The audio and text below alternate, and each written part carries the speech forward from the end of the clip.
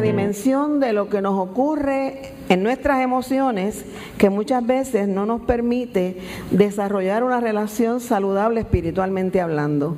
Y uno se pregunta, ¿pero por qué?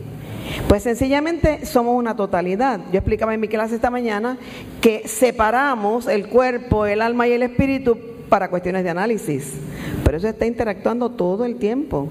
Y todo lo que me ocurre a nivel físico me afecta a nivel emocional y espiritual.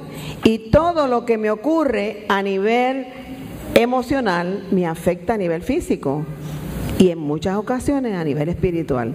Por lo tanto, buscando cuál es la solución adicional a lo que participábamos hoy en la clase, donde veíamos cuál es el instrumento sanador, gracias, para esas situaciones emocionales que muchas veces están afectando nuestras relaciones intrafamiliares, interpersonales y a veces hasta intrapersonales. Para definir eso, por si acaso estoy hablando un poquito en chino, lo intrapersonal es lo que ocurre de mí conmigo, cómo yo me veo, tengo la estima alta, tengo la estima baja, tengo complejos, tengo temores, tengo fobias, cómo yo trabajo con eso. Esa es una relación intrapersonal. Pero también hay una relación interpersonal, que es cuando yo trabajo con el hermano, con el amigo, con el hijo, con aquel que no soy yo. Todo ese comportamiento también nos produce en muchas ocasiones conflictos que son o intrapersonales o interpersonales.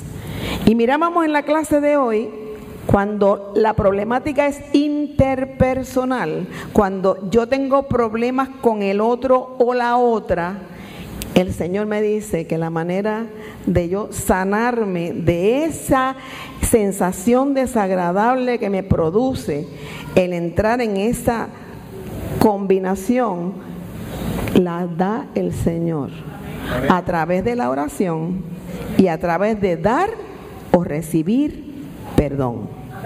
La palabra perdón en sí misma suena sencilla, pero yo quiero que tú sepas que es complicada. Y es complicada porque la manera en que yo tomo la ofensa va a variar de persona a persona. Una misma situación para ti puede ser sumamente ofensiva y para mí puede ser una ofensa light. Y cuando para ti es una ofensa muy fuerte, eso de perdonar se te hace bien difícil, ¿verdad que sí? Y de eso es que estamos hablando. ¿Y cómo uno trabaja entonces con esa dificultad que se me está dando a nivel de mis relaciones personales, intra o inter? Ahí entra la palabra del Señor. Y en Filipenses 4, del 10 al 11, nosotros hemos leído, y en la versión Reina Valera me gusta un poco más, porque tiene varias emociones. Él dice en un momento, estoy gozoso. Y en otro dice, me ha dado una gran alegría. ¿Sabe que todas las emociones de nosotros, buenas o negativas, nos afectan bien o nos afectan mal? Yo tenía una tía Librada, que no sé si se ha muerto porque hace muchos años que no sé de ella. Y tía Librada se afectaba, fuera una noticia buena o fuera una noticia mala, se afectaba igual. Y yo me acuerdo que mi papá nos leía la cartilla cuando íbamos a visitar a Tití. No hagan chistes. Imagínense que a mí, no haga chistes, que ella las cosas de alegría le hacen daño, pero tampoco cuenten noticias malas porque también le hacen daño. Ese es un caso bien extraño. Pero lo normal es que las noticias agradables, los ratos buenos, las alegrías, producen en nosotros algo que se llama serotonina. Porque Dios ha hecho este cuerpo perfectamente, ¿sabe? Y entonces la serotonina me produce unos estados de paz, de gozo, de disfrute. Pero cuando yo estoy rabioso, cuando yo tengo rencor, fíjense que empiezan todas con R, cuando tengo rabia, mi cuerpo produce cortisol. Y el cortisol corroe, daña. ¿Y qué daña? Daña tus pulmones, tu hígado, tus articulaciones, etcétera, etcétera, etcétera. A veces a nivel intelectual sabemos eso, pero a nivel emocional se nos hace difícil trabajar con el buscar un poco más de serotonina. ¿Usted sabe cuál es el mejor lugar para encontrar la serotonina? La casa del Señor. Amén. Cuando usted viene a la casa del Señor, ella se llena de serotonina. Amén. Produce ese estado anímico que le da a usted confianza y fe para seguir haciendo lo que le toca hacer después que sale de aquí. Por eso muchos de ustedes vienen a llenar su batería emocional y espiritual los domingos. Y por eso para nosotros una responsabilidad tan grande, para el pastor, para mí, para los maestros, que usted realmente adquiera las herramientas que necesita para lidiar con esa vida que es tan difícil allá afuera. Pues el apóstol Pablo, al escribirle a los filipenses, le dice que no deben temer a las pruebas, a las tormentas espirituales, a las persecuciones, a los desánimos. ¿Por qué? Porque Jesús le dará la fortaleza necesaria. Qué maravillosa es la palabra del Señor. Y entonces yo les voy a compartir 3 momentos, 3 instancias en donde esa palabra se hace buena para ti y para mí. Primeramente, esa serotonina, además de en la casa del Señor, tú la puedes conseguir leyendo la palabra del Señor. Dice él mismo de su palabra que su palabra es luz, es lámpara a nuestros pies, es lumbrera a nuestro camino. Hay momentos en la vida en que estamos ante una crisis tal que no podemos ver la luz al final del túnel. Pero la luz se llama Jesús. ¡Aleluya! Y esa luz no la vamos a buscar en un túnel, la vamos a buscar en la palabra. Y ahí se presenta la luz y se acaba la oscuridad. Amén. Amén. Pero también es medicina. La palabra dice que es medicina a nuestros huesos.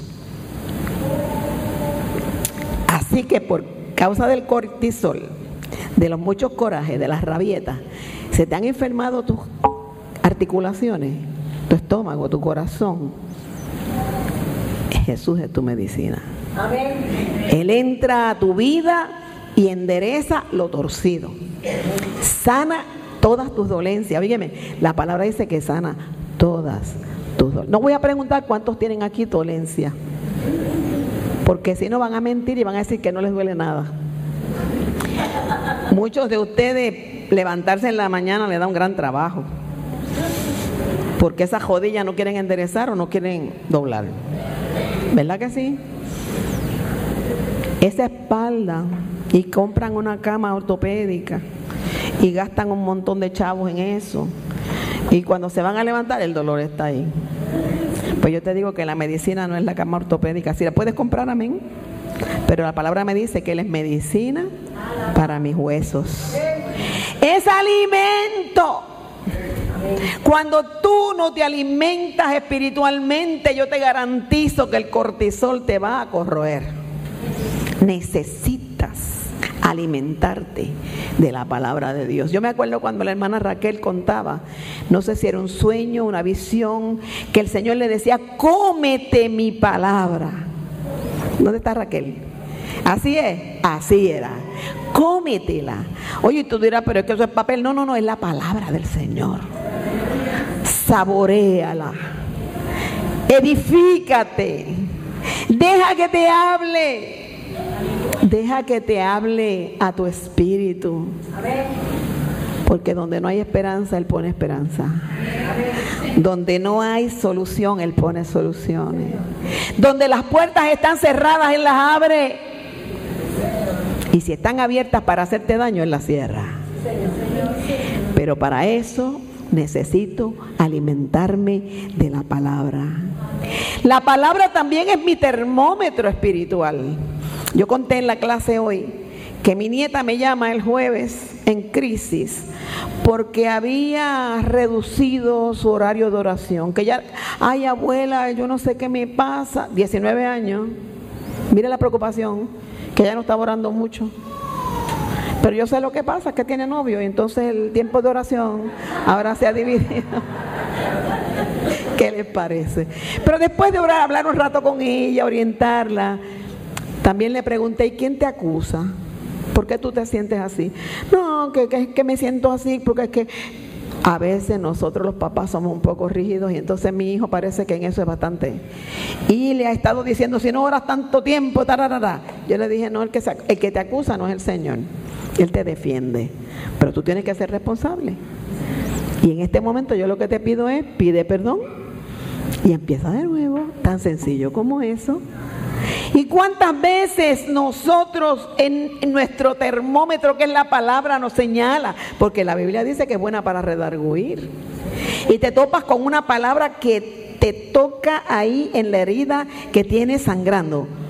Y tú dices, ¡ouch! Me dolió.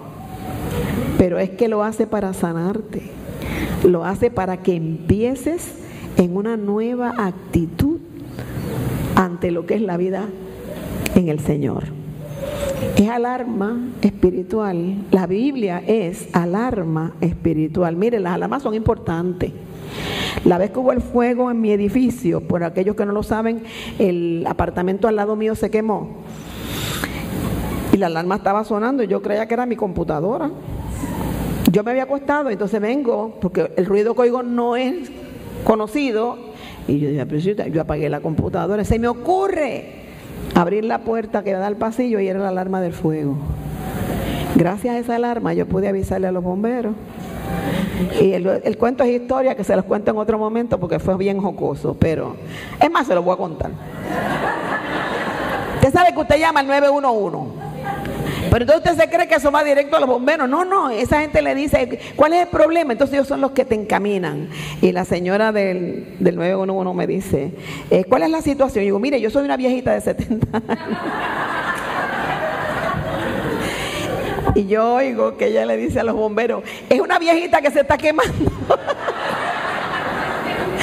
Gracias a que ella interpretó de esa manera, volaron los bomberos, ¿sabes? Y me pudieron sacar de allí. Pero esa misma función de la alarma, con el fuego de mi casa, la tiene la palabra. Cuando algo se está quemando en tu vida, cuando algo no está funcionando bien, hay esa alarma de parte de Dios que te la da a través de la palabra. Y por último, también es un semáforo.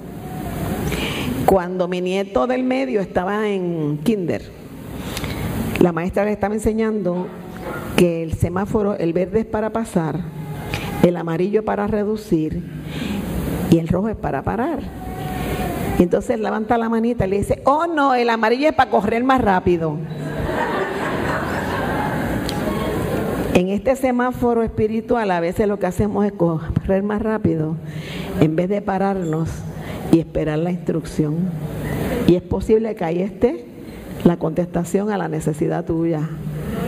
Reduce y párate y espera. La palabra dice, espera en Él y Él hará. Pero si te mandas, Él te dice, ¿tú quieres seguir? Te va a encontrar la policía más adelante. Y la policía pueden ser muchas cosas. La segunda manera que tiene el Señor de ayudarnos a fortalecernos en Él es la iglesia. ¿Por qué? Porque la iglesia tiene amor. Yo decía hoy en mi clase que yo me hice miembro de esta iglesia no para ser pastora, ni porque necesitaba tener las credenciales. Yo me hice miembro de esta iglesia por el amor que recibí de ella. Y yo le digo a la gente, yo soy hija de pastor, he estado en muchas iglesias, pero en ningún lugar de todas ellas que son muy buenas, yo he recibido el cariño, el respeto de mi gente de Espinosa. Y para eso es que está la iglesia. Para eso es que está la iglesia. Que todo el que venga diga, yo me siento que pertenezco. Yo espero que César se esté sintiendo así, que pertenece. Un joven que ha empezado aquí y que ya yo le tengo un gran cariño y espero en el Señor que pronto me dé la buena noticia. Amén. Bendito el Señor, para eso está la iglesia. ¿Qué más hace la iglesia? Óyeme, se ocupa de ti. Hoy testificaba en la clase una hermanita y decía, yo vengo a darle las gracias porque estuve 10 días en el hospital y me fueron a ver. Usted sabe qué alegría le da eso a uno como parte de una congregación? Y a veces no te han ido a ver porque tú no lo has dicho, ni el pastor ni yo somos adivinos, ¿sabes? Hacemos muchas cosas pero no adivinamos. Usted está enfermo, llame a la iglesia, déjenoslo saber, porque si lo sabemos le vamos a atender, y los ancianos le van a atender, y los diáconos le van a atender, porque la iglesia se ocupa de ti. También la iglesia, a través de su unidad, te da fortaleza. Somos uno en Cristo, somos solamente uno. Hay veces que hay un dedito que se comporta mal y le pasa como le pasó a la hermana que se chocó con un bloque y se lastimó un dedo. A veces nos pasa en este cuerpo de Cristo y tenemos deditos lastimados y hay que estar pendientes de eso, ¿verdad que sí? Y el dedito es capaz de inmovilizarte completa, ¿ok? Por eso es tan importante que estemos pendientes los unos de los otros, porque somos uno solo. Y en ese aspecto, el lugar donde mejor te puedes alimentar espiritualmente no es viendo un programa por televisión, no es oyendo un evangelista por radio, no es en la casa del Señor, donde se estudia la palabra, donde profundizamos en las palabras que el Señor nos ha enseñado, donde encontramos contestación a muchas de las preguntas que nos hacemos en el plano espiritual. Por eso es tan importante la iglesia. Y por último, pero no menos importante, porque aquí conocemos al Espíritu Santo. Ese Espíritu Santo que está constantemente consolándonos. ¿Cuántos han sido consolados por el Espíritu Santo? ¡Qué maravilloso!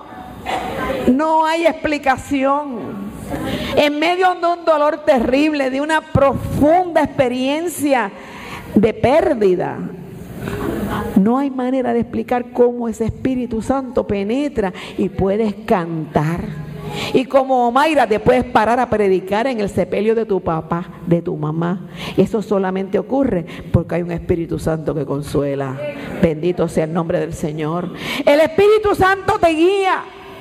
Nadie viene a Cristo sin que en el Espíritu Santo haya intervenido. Dice la palabra que el Espíritu Santo te revela a Cristo.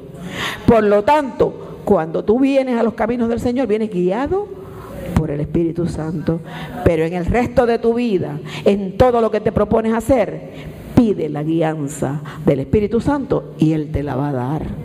En esas decisiones que a veces tenemos dos opciones y las dos son buenas y tú no sabes cuál escoger, ahí tú le dices: Señor, guíame, muéstrame cuál de ellas es la que tú quieres para mí, porque las dos son buenas. Pero hay veces que las dos son malas y tienes que tomar una decisión. Pues con más razón, ahí le pides al Señor: guíame, porque si esta decisión, que en uno de los aspectos lo tengo que vivir porque es doloroso, tú me vas a acompañar.